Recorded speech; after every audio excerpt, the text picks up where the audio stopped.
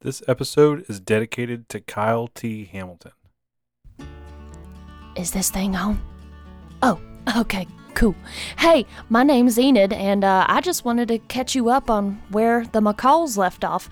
It's been a while since you've heard from me, my brother Boot, and my grandma, Ma, otherwise known as Gretchen. But, you know, where we left off is, well, we were going on a hunting trip, tracking some werewolves, as we are known to do. But then Boot found himself in a portal, and we found ourselves a temple, a bunch of dead people, and a bunch of weird-looking bugs. So we decided to try and figure out where these bugs were coming from and where they were taking some of the prisoners, because there were some people that were alive, and we saw them taking them through some holes, and that was crazy.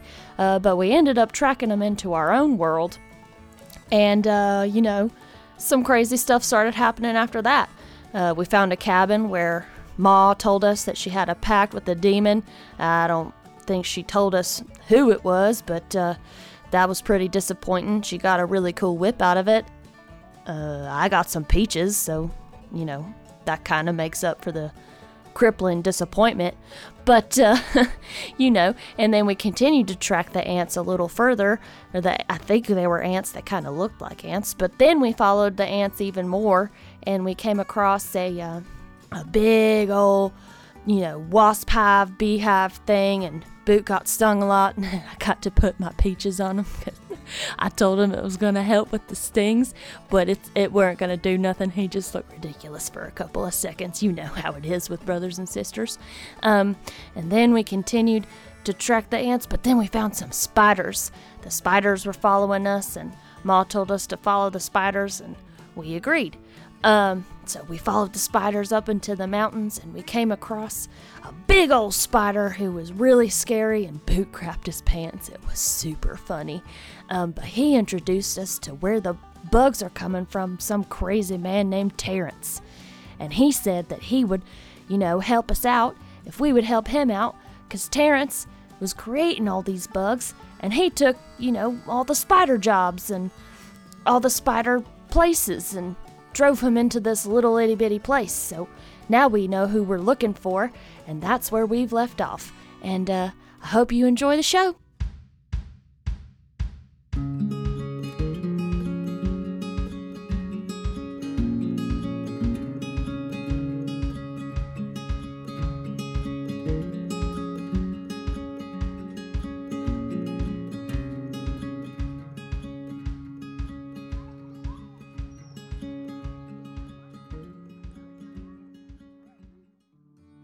And so we rejoin our party, following behind an arrow made of tiny spiders that is progressing at a remarkably quick pace along the floor of this cavern passageway.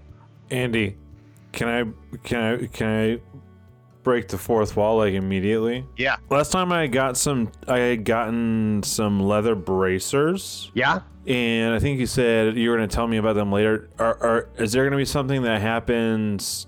Can I find out about those bracers, or is there something happening? Does something need to happen, like narratively? Do we need to do something mechanically to find out stuff? Are you saying that you would like to investigate your bracers as you follow the spiders? Andy, I would like to investigate those bracers that I got as we follow the spiders. Narratively, what you're saying is you're dicking around with the bracers and trying to figure out what they do. And what you are quickly able to determine as you're doing exactly that. You're flexing. You know, you've got you put the bracers on, and you're like doing like Wonder Woman poses, like you would block things. You know what I mean? And then you're pulling your bow, and you do find that for whatever reason, as soon as you pull the bow, you are able to pull that bow back farther and more stoutly than you've ever pulled it back before. It makes you feel like if you let that arrow go,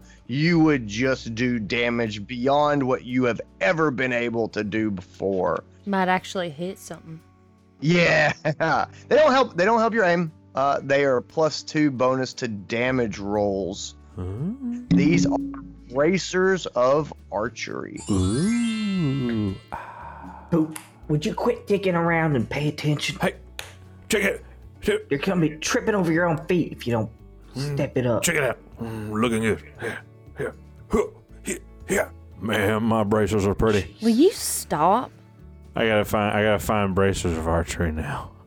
So, like, are they special? What do they do?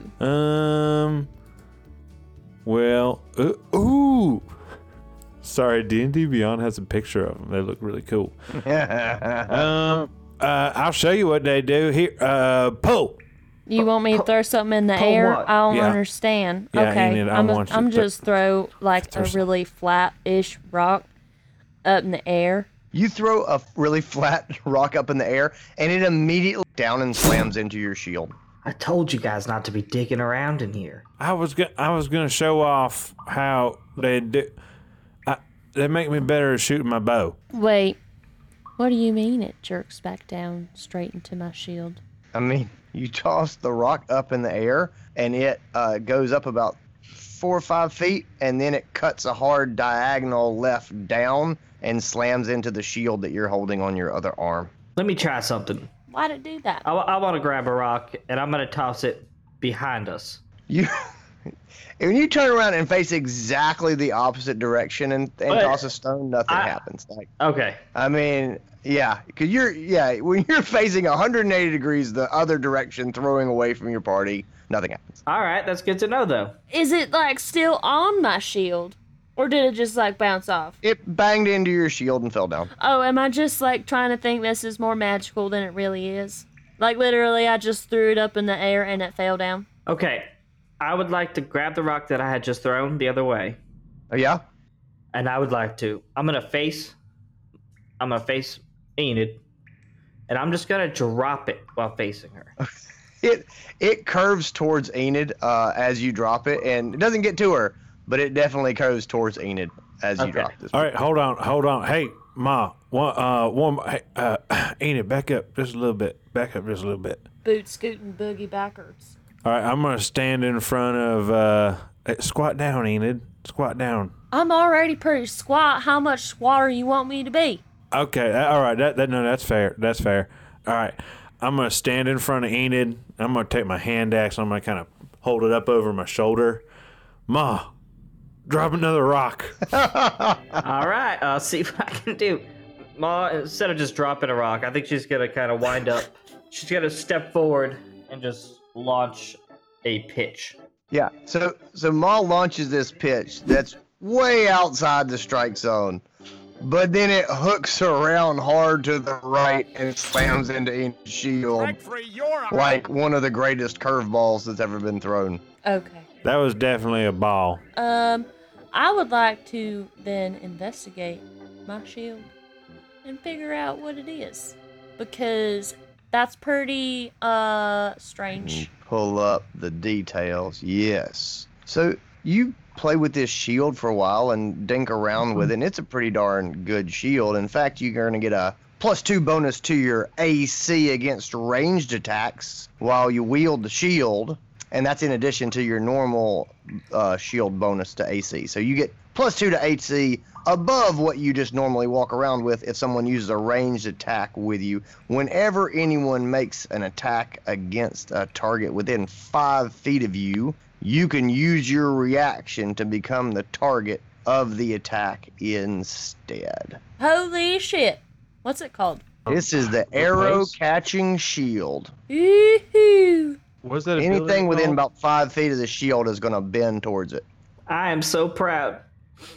I never thought I'd see the day when you get your first magic items. It's been a long time coming. Uh-oh. Little Enid getting a shield and Boot getting some bracers. I think that may look like stronger. You know what I'm saying? You do. You look like you're all grown up.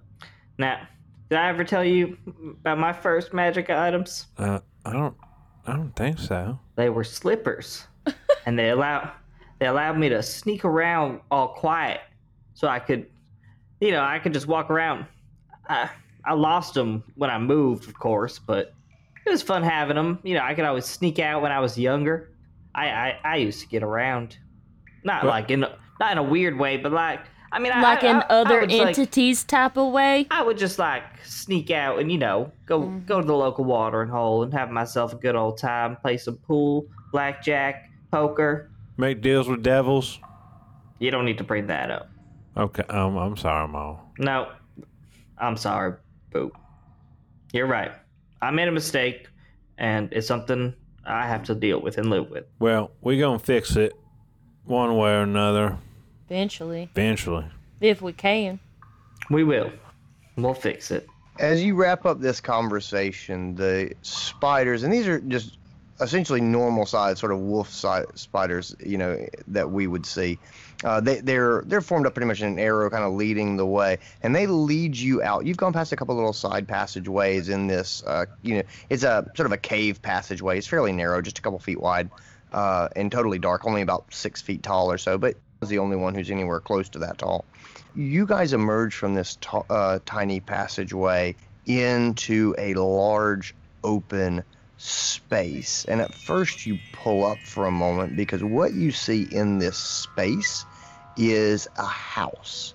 And again, the cavern goes well beyond this, but the first thing you see as you move out of the space, out of the passageway into the cavern, is tin roof house, front porch, a little railing across the front. There's a pair of rocking chairs, and there are 2 bodies sitting in the rocking chairs, and they are wrapped completely in webbing. So they almost look like mummies that have been mummified and sat down in these rocking chairs. And more strangely, there is a dog that is also wrapped in webbing that is standing in front of the porch with its head down into a bowl that looks like it would hold water, but it's long dry. And the spiders just kind of weave off to the right of this little one. It's kind of similar to the cabin you guys passed as you followed the path across the prairie, but the spiders just kind of weave off to the right and around the corner and continue on past this house. Y'all be real careful. I don't trust like that. I was gonna say, as we're walking by or we're walking near it, Boo's gonna be like, hey, that's a good boy. He's a good boy. Hey, you's a good boy. Can I do like a general insight or investigation check to get like the vibe of this?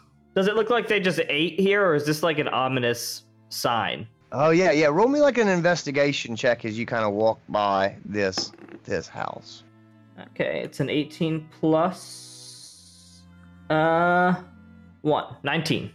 This reminds Ma of what her friend called a museum years and years and years ago when she went to one of the large cities, one of the big cities, There is no way that dog died with its head in a bowl and got wrapped in webbing. This looks like the way it strikes Ma is this is taxidermy. This looks like taxidermy, And as you kind of peek through the windows of the house as you go by, it's totally empty on the inside. It looks like something that would be in a theatrical performance. You know what I mean? Where it's just enough to give the impression of real life when you look at it, but it's just, hollow purely for being looked at from the outside. All right. Come around the corner of the house following the spiders, and up ahead you see a barn raising in progress. There's 2 sides of a barn are standing up with cross beams holding them up, and a half dozen corpses wrapped in webbing are pushing the barn wall up as if they're doing a barn raising. And there's another one up on top, and it's just like this picture frozen in time of a barn raising, except all of the bodies are wrapped in webbing and twisted to be in their positions that you're seeing now. Off to the left, as you move on, your dark vision starts to make out shapes. You see a town fair. There's kids running, and they're all just frozen in place. There are grown-ups dancing in a circle, and you look off to the right, and you see this dramatic battle with there's a suit of armor that's got webs kind of wrapped around it, kind of mostly holding it. You can still very much tell it's a suit of armor, and it's doing battle with a beast, but you can't help but be pretty certain that the beast is a cow that has been twisted and webbed to try to look like something bigger and more impressive than what it was. So you're now at this point in the middle of this cavern, and you're surrounded by the fair, the back of the house, the barn raising, the battle with the quote-unquote monster. What kind of monster is that? I think it's what the spiders just view as a monster. This seems like some type of art installation, or like when we're gonna go up into the mountains, but we're kind of by town, so you have to like stop at one of those centers at the bottom of the mountain, and you go inside, and they got like bears and stuff that are stuffed, and Oh yeah. I feel like this is the spider's version of doing something like that. Is this like his version of the model trains? Like, or like, is it like his dollhouse? Like he doesn't have Sims, but he comes in here and is like, oh, you look very nice today. Oh yeah, let's have some sweet tea on the porch. Taxes. You mean like you used to play with dolls when you was little? Hey, ain't it? I don't know how many times I got. They are action figures. All right. It's okay if they're dolls. They're not. They are figures for action. Enid, stop teasing your brother about his dolls. How many dolls do judo chop? I don't know how many times I have said. How many? Can your doll do a judo chop? My doll has a button that does judo chop. How many? That's all I'm saying. I thought you was saying jitter talk. I was like, that's exactly what I've been talking about this whole time. But you was saying judo chop. Judo. Oh yeah. Jitter talk. I never saw them do it once, but I saw you make them make out with each other all the time. Hey. I don't know what you're talking about. You're talking crazy. I used to have, back when I was a kid, I had a Jitter Talk instant messenger name. Well, what was your name? Go ahead and say it. It was Big Wolf 69. Did you used to go in chat rooms and catfish werewolves? That's how you found them all the time back then, huh? Hey man, little dwarf's got to do what a little dwarf's got to do. You know what I'm saying? Get her done.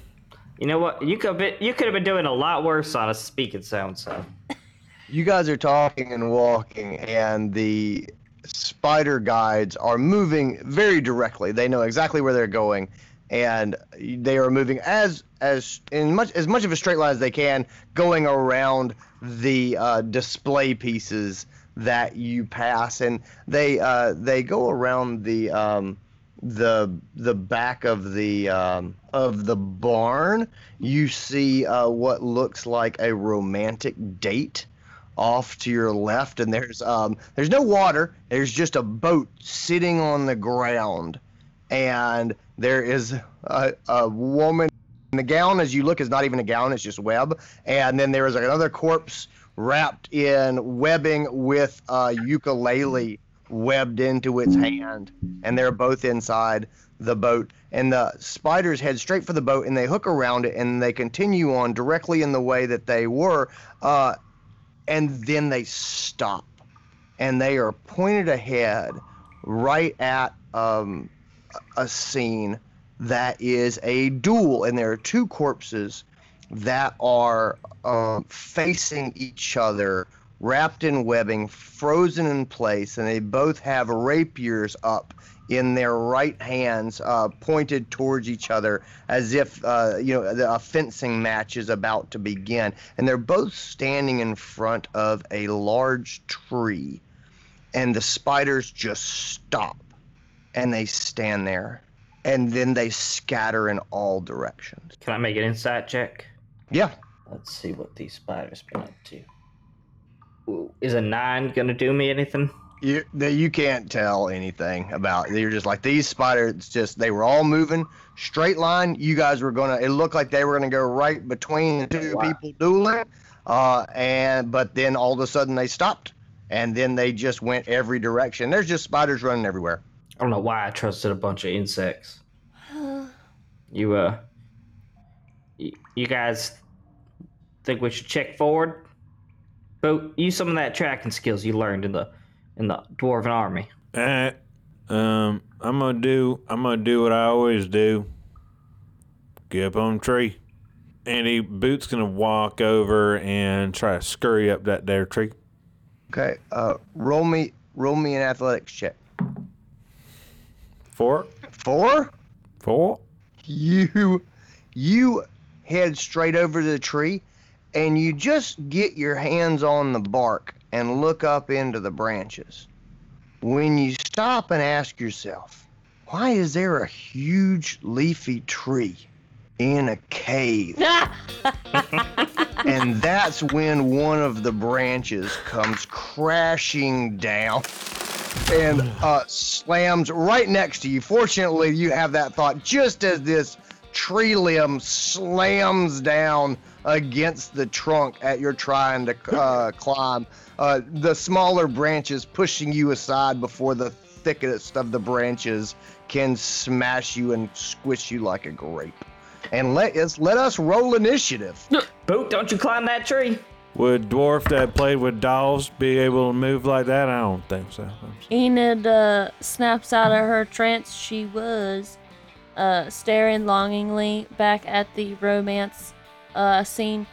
And then she just sees Boot say something stupid or do something stupid, and she snaps out of it to laugh at him, and she rolls a 17 for initiative. 17, very nice. Maul, what'd you roll? Ma got a 10. My back's starting to bother me. All right, and then Boot, what'd you roll? Boot got 5. Boot got a 5. All right. Boot got a 5. All right, Enid, you see the limb slam down and narrowly miss Boot as he rolls away. And you also realize that this is not a place that you would see a big tree in any sort of normal circumstance. And as the tree swing its limbs around and its roots creep forward like octopus tentacles, you have a decision to make. What are you going to do? Is there any sort of opening for me to get kind of close to it? And how far away from it am I at this point in time? So Boots moved up. You're about 30 feet away. In between you and the tree, you've got the two dueling corpses. That's about 15 feet in front of the tree, so about halfway. And then you could also move off to the left, and you would be over near the love boat. And that's pretty much all that you can see in the cavern. The cavern seems to be moving to a close. You know what I mean? Like you're past its widest point, and it is narrowing back down towards what you assumed you were moving towards as the exit from this large cavern. All right. Well, I'm fighting against a tree. I never thought that all that time of doing chores of wood chopping would come back to bite me. This shows you, Ma, all the times I tried to get out of it. I was just looking out for myself. You're still not gonna get out of it. I was just looking out for myself. You never know when a tree's gonna come to life and try to kill you, so I'm gonna go up. You keep talking like that, I'm gonna make you take every log you chop down from this tree back up with you. All right, but I'm just saying. Anyway, she's gonna kind of charge up to it and, yeah, whack it. Just run up there and pound at it. All right, cool. Roll me an attack roll. Enid's a very direct dwarf and woman. She knows what she wants. She gets it. I got a 14. That does hit. Ooh-hoo. Ooh-hoo. That will be a 10 damage. That's pretty impressive. Hunk of bark goes flying away from Enid's axe. I mean, it's like I was made for this. All right, Ma, it's your turn.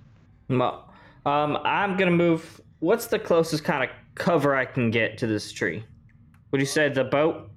Yeah, well, you've got the boat, and then there's also the barn raising behind you, so you could kind of use some of the, you could take up a position, kind of hugging the wall of the barn that's going up if you wanted to. You'd be falling back a little bit, but you'd probably only be about 45 feet from the tree. I'm gonna stay with the boat. It kind of crouched down by the boat. Okay. And well, if the tree's underground, well, it's not gonna get fallen by lightning unless someone helps it. So I'm gonna cast Witch Bolt. All right. And see if I hit it. Does an 11 hit? It does not. Dang. Well, then that was a waste of that spell. And that's my turn. The tree pulls back, and as the leaves are whipped through the still air of the cavern, and then again, this two of the huge tree limbs come right down, and this time they're angled for the pesky dwarf who has been hacking at them with her axe. But Enid, like her brother, is able to avoid the falling tree limbs. As you start to celebrate, you hear, and from deeper in the cavern, you start to see some swaying of branches as well. And the outline of the figure sort of emerging at the end of your vision is not another tree. It's almost like it moves with that same type of swagger, and it does have leaves, but it's much more of a gangly, ropey gait. And in a full run, you see this figure kind of emerging from the darkness, and it is going to draw back one of its long whip-like arms, and it is going to let fly the largest thorn that you have ever seen. As the whip-like arm comes forward, this thorn detaches, and you hear it whistling towards the party. And unfortunately, Ma, you are going to feel the of this thorn as it smacks into your dress, and you are going to take 3 points of piercing damage. Oof. All right, I see how it's going to be. Boot, it is your turn. You just saw Ma got hit by this vine blight that's moving towards you. All right, Andy. I think I got your game figured out here. Right? We got scenes here with the dead things, probably bullywugs. Right? It's either like some sort of like scenes from Big Fish, starring Ewan McGregor, or you got like the boat things, like Little Mermaid. I don't know, something like that. And you got this Whomping Willow thing, so now you got me thinking like maybe they're all different scenes from Harry Potter, like the fair thing, maybe it's like the Quidditch World Cup, the barn raising, maybe it's like the wedding. So, Boot is going to try and find a root that might deactivate this tree. Like it's G-spot? Enid, what did I tell you about talking about trees G-spots? I don't know if he knows how to find it, Mom. I'm gonna help him out. Don't help your brother find the G-spot, please. Especially not while I'm around. I'm gonna have this tree crawling out of trees. Oh Lord, oh Lord.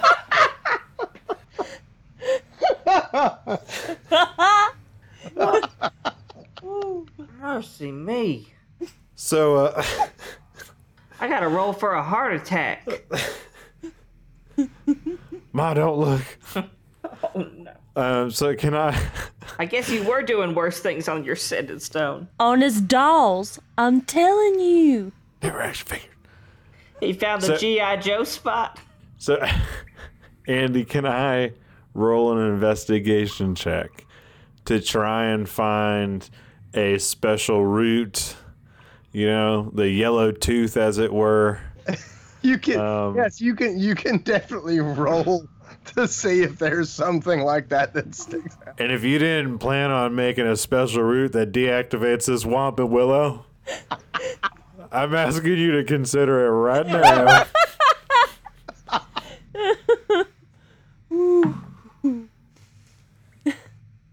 Investigation. All right, that's a 17 total. Yeah. There's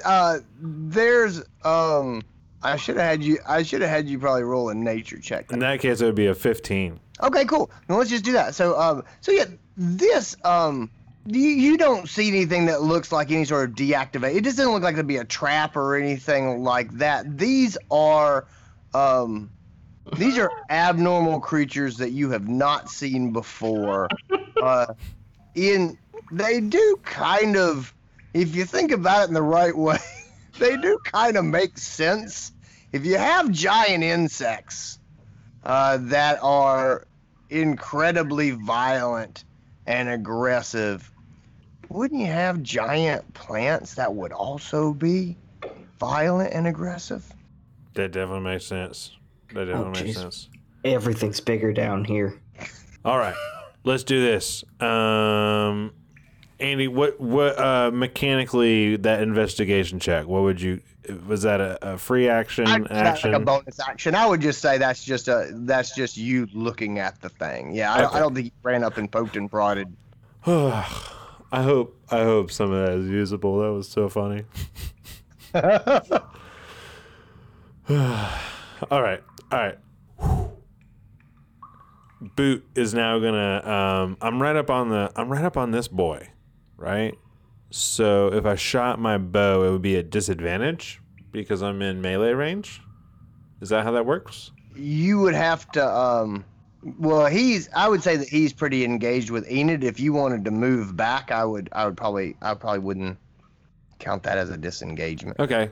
I guess what I could say is because he surprise attacked you, I would say that he's fully focused on Enid hacking away at him. If you wanted to drop away from him, I would let you do that. Nice. Yeah, for now, let's do that. Yeah, let's drop back a little bit. I'm going to... you said the investigation was a bonus action. All right, so no hunters marked this round. I am going to pull off the bow off the shoulder, notch an arrow, and just shoot the tree with an arrow. That makes sense. That should hurt it. Yeah. I would say so. Yeah. All right. That's going to be a 23 to hit. You definitely hit it. 5 damage. All right. You launch your arrow into the tree. You feel real good because those bracers really do work. Yeah. And you can feel that +2 damage. As the arrow thunks into the tree, you can't help but feeling a bit dumb for shooting an arrow into a tree. So that's 7 damage. You feel like you're like, man, that would be like 7 damage, but the tree doesn't appear to have felt 7 damage. The tree appears to have felt about maybe half that. And you think maybe really piercing damage on a tree might not be the best strategy. I mean, if that was a bow, that would have been really cool. I'm just saying. All right. Enid, it's your turn. All right. As you see Boots' arrow thunk into the tree. If that ain't a metaphor, I don't know what is. Well, first of all, I would like to rage. All right. If that is all right with you. Sure. And then I am gonna I'm just gonna whack him. Whack him. Yeah. That was an 18 to hit. That definitely is. Awesome. And that is a 12 total. Nice. This tree is looking a bit unstable, having taken some big Enid axe blows around the trunk. Quite impressive. Ma, it's your turn. You're watching Enid go to town on this tree. Boot just shot an arrow into it for fairly minimal effect, and you are aware of the vine creature that has emerged to fling needles at you. All right. My lightning strike didn't work, so I'm going to have to try a different type of fire bending. I'm going to run up to it. Is there a way that I can angle it so that the the vine creature is within 30 feet of it, but behind it? Yeah. If you head off to the right, then you would be able to line them up like that.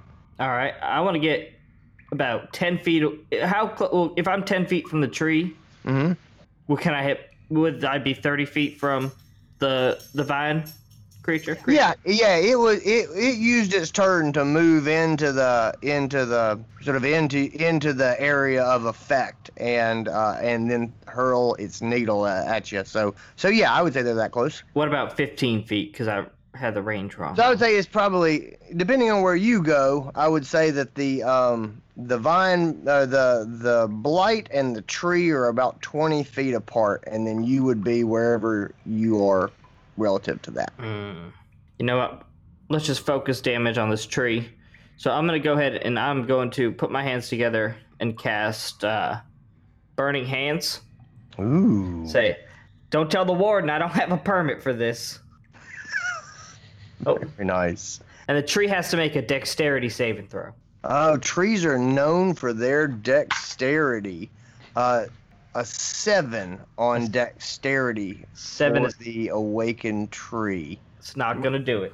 Ma, you always told us only you could prevent forest fires because you were the only one within a certain radius that had any sort of spells that could extinguish fire. Yeah. So only you could prevent forest fires? And also only I'm allowed to set trees on fire. So let's just keep those rules going. That don't make sense. I prevented them by not putting them on fire. That makes sense. It don't, but okay. 11 damage. All right. The limbs and leaves flare up, catching fire, and half the tree is quickly burning. The tree is swinging and flailing its limbs around and is now trying to slap them on the ground to put the leaves out. And this tree is very quickly being consumed by the flames that you've thrown up into its canopy. All right. It's still very preoccupied with Enid and her axe, and flailing around as it does, still on fire, hugely ineffective in squishing Enid. She's much quicker than you would expect for a dwarven lady, and the tree is not able to squash her. The needle blight, however, is going to fling another needle at Ma, and it is going to be Another one? It is going to be 16 to AC. That's gonna hit. And you are going to take 6. Well, wait, nope. Yep. 6 points of piercing damage from these flying needles, and the viney needle creature or needle blight continues to move towards you, and is about 10 feet away, and it's kind of moved over towards the rowboat to almost to try to flank you guys and get a crossfire pattern on you. All right, Boot, it's your turn. Boot. I'm gonna be fairly useless versus most things I feel like we're fighting right now, but I have some shenanigans that I would like to try. Shenanigans. It's my favorite restaurant. Shenanigans? Yeah, with all the crazy shit on the walls. I'm gonna get my torch back out because I still have some torches. Wait, did I only have one torch? Wait, what's that number right there? Quantity 10. Oh, I have 10 torches. Okay, which means I have 9 torches because Ma dropped one down the ravine. Okay, I take out one of my torches. I'm gonna light it. How far away is Needle Boy? He's about 15 feet from you, over at the romance scene. He's ducking behind the boat that has the gown and the ukulele corpses in it. All right, I'm gonna run up to the blight and I'm gonna be like, "Shana nana nana, kiss the torch," and I'm gonna try and light this boy on fire. All right, roll me a melee attack, please. That was I don't know what to add to it, but that was just a 15 on the dice. That totally works. You smash the torch into his face. Now this is not strict D&D torch damage. I'm gonna let you roll a D6 right. to see what you can do with your torch. 5. 5 points of damage. This needle blight catches on fire. His arms, the little fibrous hairs that are coming off of him are quickly lighting up, and the flame is moving from one to another. And he is flailing around and trying to put it out, but very quickly he's mostly engulfed in flame. Enid, it's your turn. All right. I got an earworm now. Keep thinking about, that folk song talking about kiss the girl, thank you, boot. So I'm just gonna continue my whack attack upon said tree. All right. I rolled a 17. That hits for sure. And that's another 12. With this, the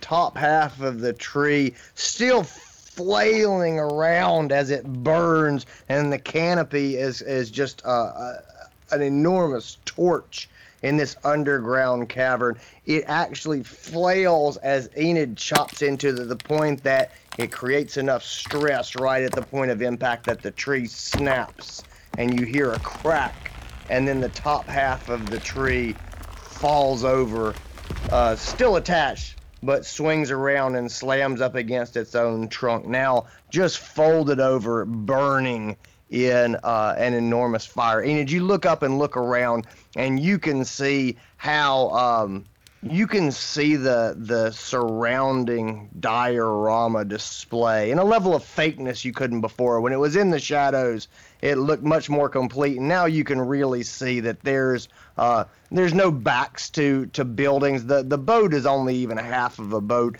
Everything was made to be seen in low light and dim and shadow, and you can see the entire cavern. You see some of the small spiders scampering up the fake buildings and over the corpses and things that are wrapped in webbing. You can clearly see up ahead the exit to the cavern that the spiders were leading you towards, and you see this vine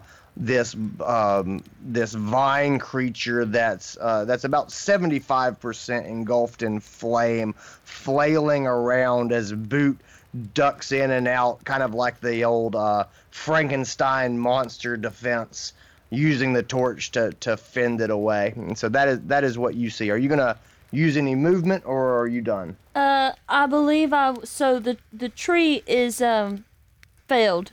Yep. All right. So I'm just gonna say daggone timber, and then I'm gonna run over to assist in also destroying that thing. Cool. You head towards the romance scene where Boot is flailing around with his torch. Ma, what are you doing with this? As the whole cavern lights up and Boot fights the last remaining monster. I think I'm just gonna go ahead and aim my wooden spoon at that monster and cast an Eldritch Blast, try and help Boot out. Sounds good. That's a 13. That is gonna hit it. I will hit. Awesome. And that's gonna be 1d10 plus nothing. That's gonna be 5 damage. All right, tell me about how this Eldritch Blast finishes off our flaming plant friend. So as it's burning, I think it kind of, there's a little chunk that's still not on fire, and that's where I'm gonna aim right at. And I think as I blast it away, what's left is just engulfed in flames as it kind of, burns up to ashes. All right. With that, the smaller vine creature kind of burns down to embers, but this awakened tree is it's going to burn for a day, at least. And so you guys are now standing in this well-lit cavern. The spiders do not appear to be returning to lead you further. You're reminded that Scaramar said they would take you as far as they felt safe, and they have obviously reached that point. And so you guys are now alone, looking towards the far end of the cavern, and there appears to be a door, a wooden door, filling that cavern exit. Well, you guys think we should continue on? Don't look like there's nothing in here really worth taking. Yeah, no. Doesn't look like. I would like to take that dog. Don't leave that dog. That dog's long gone. All right, I'll leave it, but it will stay in my heart forever. That poor puppy. Be a nice little reminder of Coder, Yeah, Oh, it would. I always love Coder. All right, he's a good boy. But who we going through the door? I think we should go ahead through this door. I think so too. All right, I'll go take a little pixie. Open on up. So Boot, you reach for the handle, and it is sort of a circular handle, and it turns easily, and it opens, and you are now looking into a well-lit, well-maintained stone corridor. This is not a cavernous passageway. It's a stone corridor. I'm going to send you guys a picture real quick, so hold on. All right. Oh, yeah.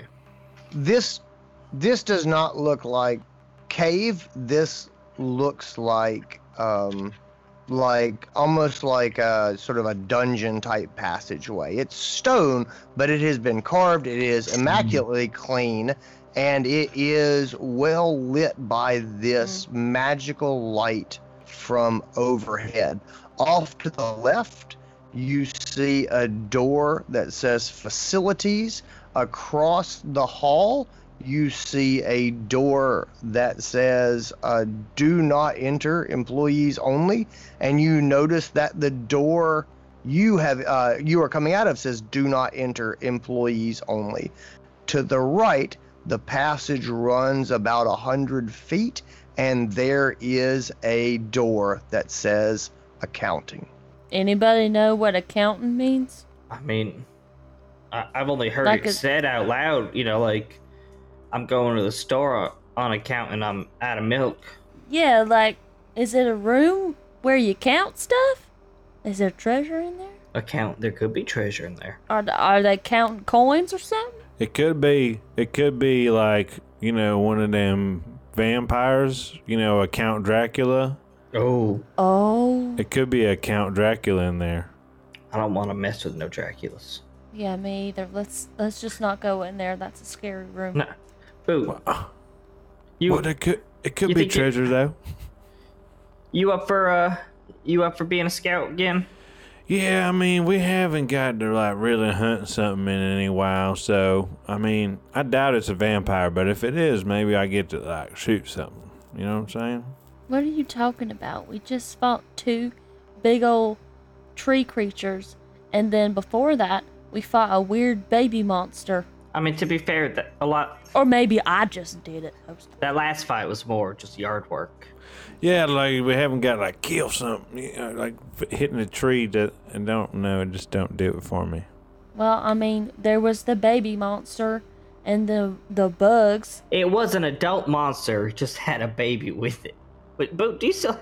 But there was a baby in the mouth. But I mean, as far as I recall, I did most of that too. I just don't want word getting out that we're killing baby monsters. Cover my back. Boot's gonna walk up as they're talking about baby monsters versus killing a monster that has a baby on it.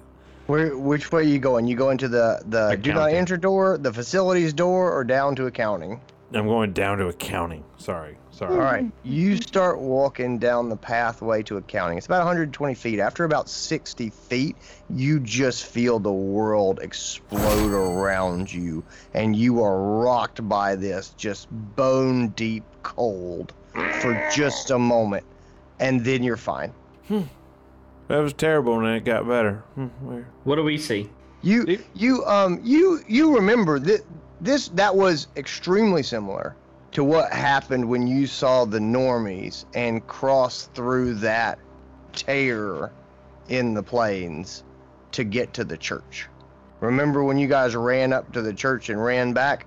You had a very, very similar feeling when you stepped into the normie world.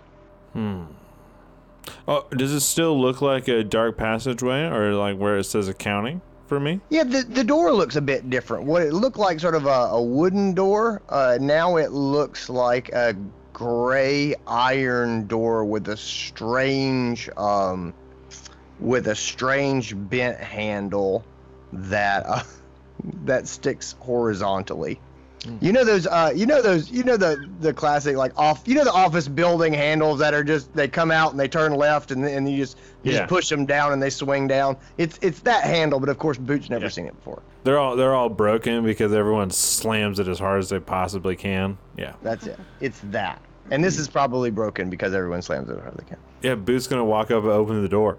All right. The door swings open, and Boot is surrounded by sounds that he has not heard before. There are just ring, ring, ring, and there are these It's like a weird farm in here. yeah, essentially Boot is standing in the back office of an accounting firm near Table Rock, North Carolina. There are a half dozen cubicles that are lined up. There is a passageway that leads to the back. There is a door and leading into an office that can be visualized through glass, a big glass window that looks into the office. There are blinds that are hanging down and they are open, and you can see a woman inside behind the desk holding up her cell phone and talking. The cubicles appear to be empty. The cubicle, from what you can say, they appear to be empty. You do hear some typing, and so you hear phones ringing, but you don't hear them being answered.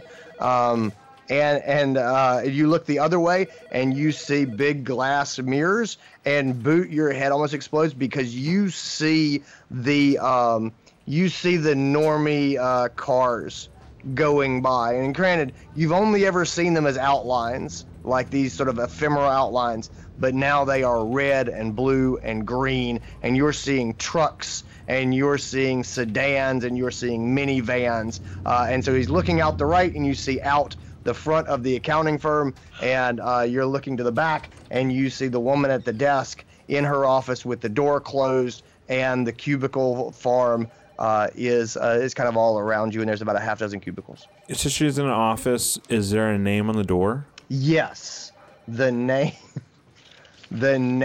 on the door, it says Angela Watkins. I don't know if that's relevant, but I'm writing it down. I wonder if she goes by Angie. I wonder if she has any lists available. Do you guys think I should come back, or do you think I'm good to go talk to her? That's up to you. We don't know what's going on. What would Boot do? Boot's pretty. It's just one. I don't need no help. I can talk to her. All right. I think Boot would just. He would see one person. He's in a weird place. We know where. Boot knows he's in the normie world. Yeah. Because you said it was experience we had before. Experience he had before going into the normie world and then looking out the front window of the accounting building and seeing traffic in the small town street in front of the building. He's not in Kansas anymore. All right. Here's what the Boot would do. He doesn't want to walk into the room any more than he already is. He doesn't really want to walk back. So he's going to look over at who he assumes is Angela Watkins. He's going to go, hey, you, hey. She puts her cell phone down, like covers it with her hand, and she looks at you and goes, and she gives you the come in, and not like, she doesn't seem particularly surprised to see you. It's more like when you say wave at the manager, and the manager like gives you permission to come into their office. She kind of gives that 4-fingered wave of, and then she goes, and then she's back on the phone, and she literally turns her back to you. And let me paint the picture here too. Boot is a dwarf, and he has a longbow and a quiver of arrows, and she gave you the come in and then turned around to finish her call. Do you still have your torch, Boot? You do still have your torch. I have 8. Yeah, I do actually. I'm gonna look back. If I poke my head back outside, does Ma and Enid see me? No. Or okay. I'm trying to remember what canon is. I think canon is no. Wait, when we looked through, we could see, it was like a doorway when we were looking at the ants, because we could see into the normie world. Oh, you're right. So then the answer is yes. Yeah. No, that is true, because when you look straight through the passageway, you could see them. Yeah. Oh, we did the thing where it was like, so here's my response. The same thing happened when Jay Lachey went into the passageway and the other guys were behind him, is as Enid and Ma were watching, Boot seemed to jump forward about 6 inches and slightly off to the side, and then he was just there, kind of like there was like a glitch in the Matrix, and Boot reappeared. But yes, they can see Boot. It's just they kind of lost him for just a moment. Was he rebooted? Let's cut that. Oh, let's cut that out. Yeah. We'll mark that. That was a Boot small. This is all cutting room floor right here, ladies and gentlemen. Boot. Hey, that's where the meat gets made. All right. Boot's just gonna poke his head back out. He's gonna look at Ma and Enid, and then give them the same. He gives them the same 4-fingered. Yeah. Come on. Is there treasure? No. Okay. What's down there? I don't want to go down there until you tell me where it's down And there. then Let's he go. does like what Ma did earlier. He just turns around and goes, "Come on," and he like immediately turns back around and then walks towards Angela. That's close. Glad you wrote it down. All right. Let's go follow your brother. Enid and Ma, you guys have the same experience that you had before as well, and you find yourself peeking into an accountant's office. Again, off to the right is the front window, which are the big, small town Main Street front windows, and you can see out into the street, and there's cars going by, which is pretty mind-blowing. You're in a fairly small office. There's ringing phones. There's a sound of typing that you could hear. And there are cubicles dividing up the office. There's about a half dozen these little cubicle boxes that you can see. You see Angela Watkins' door with her name on it and the glass window. She's wearing a white blouse and a gray skirt. She's got long blonde hair. She is talking on her cell phone, and her back is to you. Boot has moved away from the door towards Angela. And so he is in between you and her in her office. Hey, she said, "Come on in," so come on in. Who is this? Who is this lady? Angela. Why is she not armed? I don't know. Maybe she's magic or something. She could just be a common folk. Let's have a seat. Yeah, let's talk to her. I guess we all go, or I go in and I'll sit down with Boot. Yeah. Is she gonna give us something? I don't know. I said, "Hey, you," and she looked over at me and she waved me over. So just come on, say hey. Seems friendly enough. Go up, knock on her office door. Yeah, she you see her kind of nodding, and then you hear her through the door go, yeah, no, look, I gotta go. And come in. Well, As soon as you open the door, she starts to raise her voice and say, "You tell Terrence." Now, I don't even care what you're here for. You tell him that I gave him the numbers. Those are all the numbers I have, and I cannot give him any more numbers until he lets me know what his projected food income is going to be from his new project. We are at maximum capacity. The inventory, it is empty because of Project I, and this food, these resources, they've got to come from somewhere. Right. And unless he can bring more in, I can't just keep finding it. I've ordered all the chicken that looks reasonable for an accounting firm to order. Right. We will tell him. But you have to excuse me. I don't remember where Terrence sits. Could you refresh my memory? Her eyes get wide when you say, I can't remember where Terrence sits. And she said, I'm sorry, I should have asked what I can do for you. What can I do for you? And she moves over and sits down in her chair behind her desk. don't move anymore. Insight check. Inside check. All right, roll me an inside check, Enid. Oh, thank God I ain't got nothing negative in it. 15. No, 16. Shit.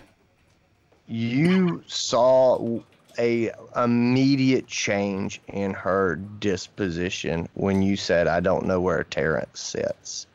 And she looks like someone who has just realized that she made a mistake. And her movement to sit down by her desk looked very stiff and not very natural. But she has moved and continued to sit down. All right, I'm going to change my demeanor too, because I'm a woman and I can read other women. And I'm going to get my axe out and I'm just going to go tick on her desk. And I'm like, tell me where Terrence sits, ma'am. When you do that, oh shit, the desk in front of you explodes. And you are blasted backwards with a natural 20. Kick from a shotgun mounted under her desk. The axe was too much. It pushed her over the edge and boom. And with that, we are going to break for now. You bastard. Oh. It's okay. I'm still good. I'm going to freak her out when I'm just be like, now, ma'am. Let me Can ask you answer the again. question, please? I don't mean to be rude, but that was not nice. Wait, are we done for the night? That's it. Ah! And that's going to be it for tonight's episode. Everybody, thank you so much for listening to our show. We're having a lot of fun, and we really enjoy that you guys enjoy it. So keep listening. If you're having a good time, share it. Share it with somebody you think that might enjoy it. Maybe it's your nerdy nephew who likes Dungeons and Dragons. Maybe it's just someone that watched Lord of the Rings one time and you think we're funny and they might have a good time. As we had mentioned at the beginning of the episode, this episode was dedicated to a good friend of ours, Kyle T. Hamilton, who unfortunately passed away a year ago today.